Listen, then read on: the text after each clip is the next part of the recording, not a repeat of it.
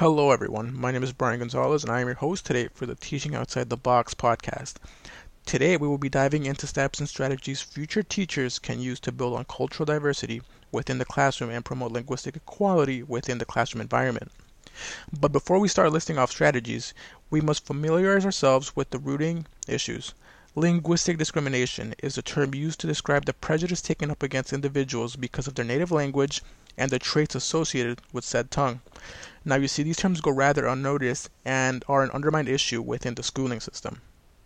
A further breakdown into specific ideologies within the classroom is the standard language ideology. This is the concept of language being the ideal of a homogeneous, logical, bounded variety which is reaffirmed through the education system. This variety is believed to be superior and represents the interests of the most powerful groups in society. Standard language ideology, for example, is comparable to racism in that a portion of the issue is what can be seen at face value, and more so the underlying tone of inferiority whenever the English language is further developed in what discriminatory groups see as unfit.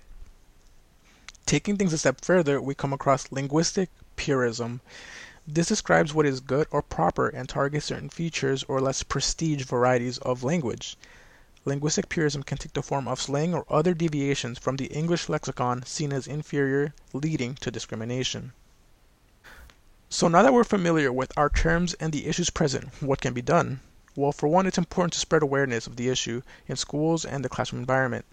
Linguistic equality can be achieved by encouraging diversity in school faculty and resources.